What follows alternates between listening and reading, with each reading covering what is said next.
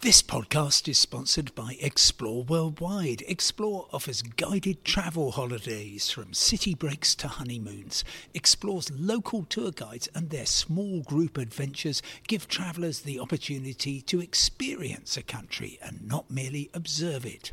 Whether it's a food and drink tour in the hilltop towns of Tuscany or a walking tour in the rice fields of Vietnam, Explore puts their trust in the quality of their local tour leaders so you get a better insight into your holiday destination. Head to exploreworldwide.com. Mick Lynch, General Secretary of the RMT Union.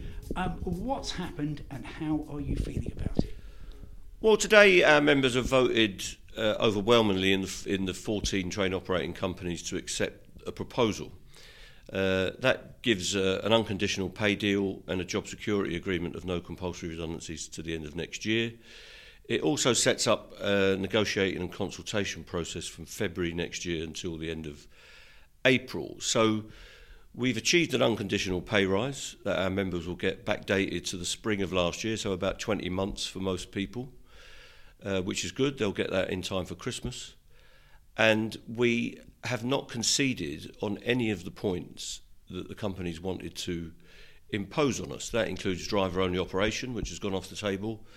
As we know, the closure of all our booking offices in Britain at the stations, the cuts to staffing, and the changes to terms and conditions, which were very contentious. So none of that has been conceded.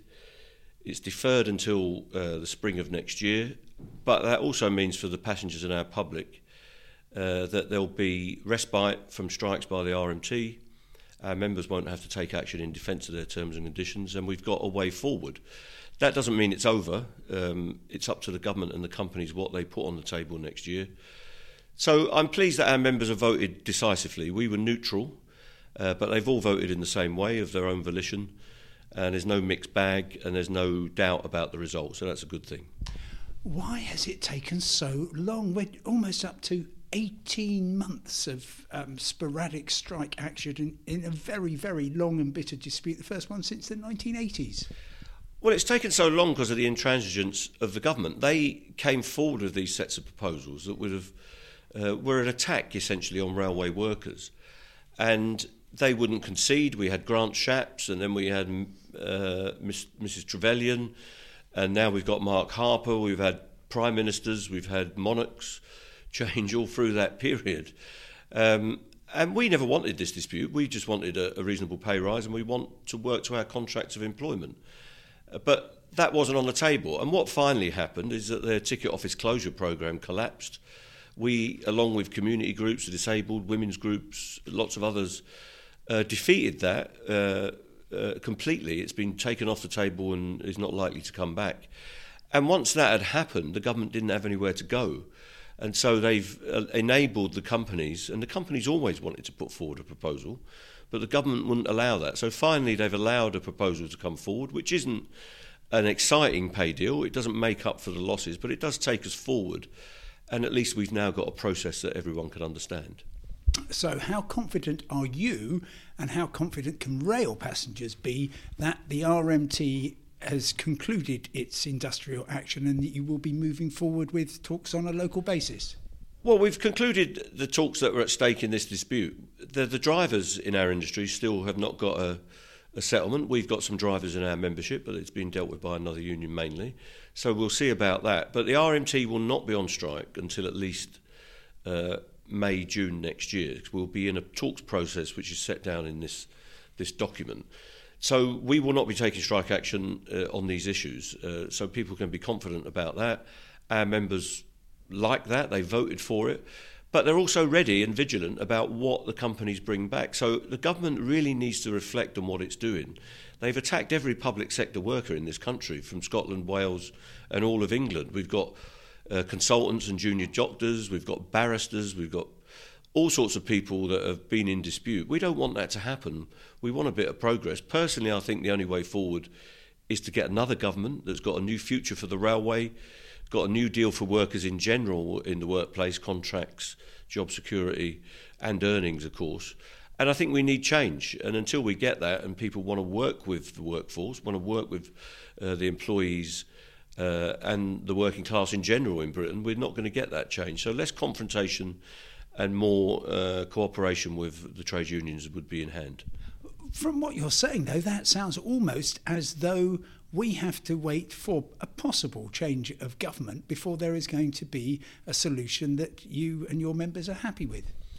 Well, that's a possibility. And you've got to, if you look at where the health workers are and where teachers are, they had a very long struggle to get a very modest pay rise. And, of course, the pay round will come around in the new year. We've got a Network Rail pay deal to do, which is due on January the 1st, and we haven't even had an offer on that. So these issues won't just go away. And the Chancellor's budget, or autumn statement a couple of weeks ago, set out more austerity, £20 billion worth of cuts, and that will come from the public services and public sector workers. And there may be more to come when the budget comes in February or whenever that comes to fruition. So this government hasn't changed its agenda. They seem to attack working people, throw them a bit of bread on one hand and take it out in the other. So we'll have to see how they respond. We don't want these disputes. We don't want this antagonism in our society, but that's where we are at the minute. We'd much rather get on with our jobs for a decent day's pay with decent conditions. Any advice for the other dispute that is going on for any of the parties involved? Maybe the train operators, maybe the ministers who will sign off any eventual deal, or indeed for ASLEF, the union involved? Well, I support ASLEF, and we've got some members in that as well, but ASLEF for the majority union. We want a deal for all railway workers. We want the companies to make reasonable proposals, and an unconditional pay offer would help that going forward, and then it would be up to the driver members of the trade unions to see if that's good enough. But they know what needs to be done. They need to take all this nonsense, these proposals off the table, and put forward a straightforward unconditional pay offer. Can I ask a final sort of almost personal question? So, Midsummer's Day 2022, this all began. You were there on the picket line.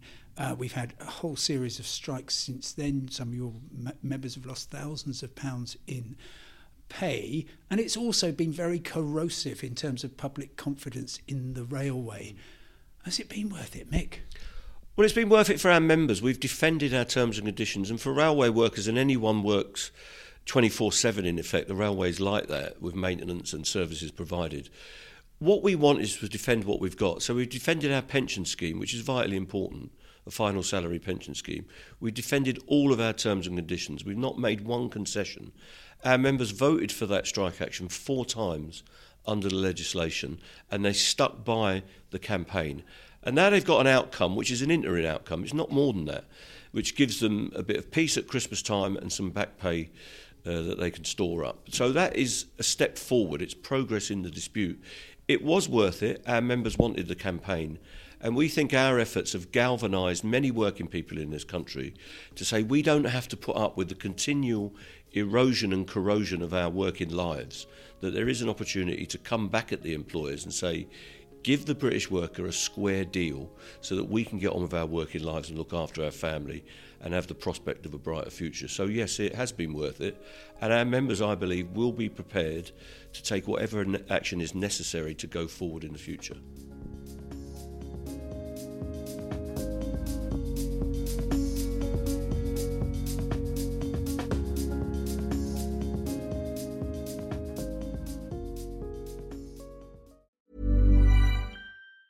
Planning for your next trip?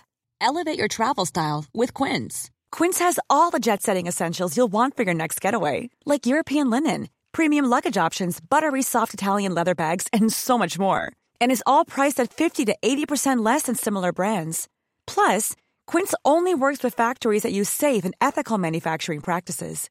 Pack your bags with high-quality essentials you'll be wearing for vacations to come with Quince. Go to quince.com/pack for free shipping and 365-day returns. Why don't more infant formula companies use organic, grass-fed whole milk instead of skim? Why don't more infant formula companies use the latest breast milk science? Why don't more infant formula companies run their own clinical trials? Why don't more infant formula companies use more of the proteins found in breast milk? Why don't more infant formula companies have their own factories instead of outsourcing their manufacturing? We wondered the same thing. So we made ByHeart, A better formula for formula. Learn more at byheart.com.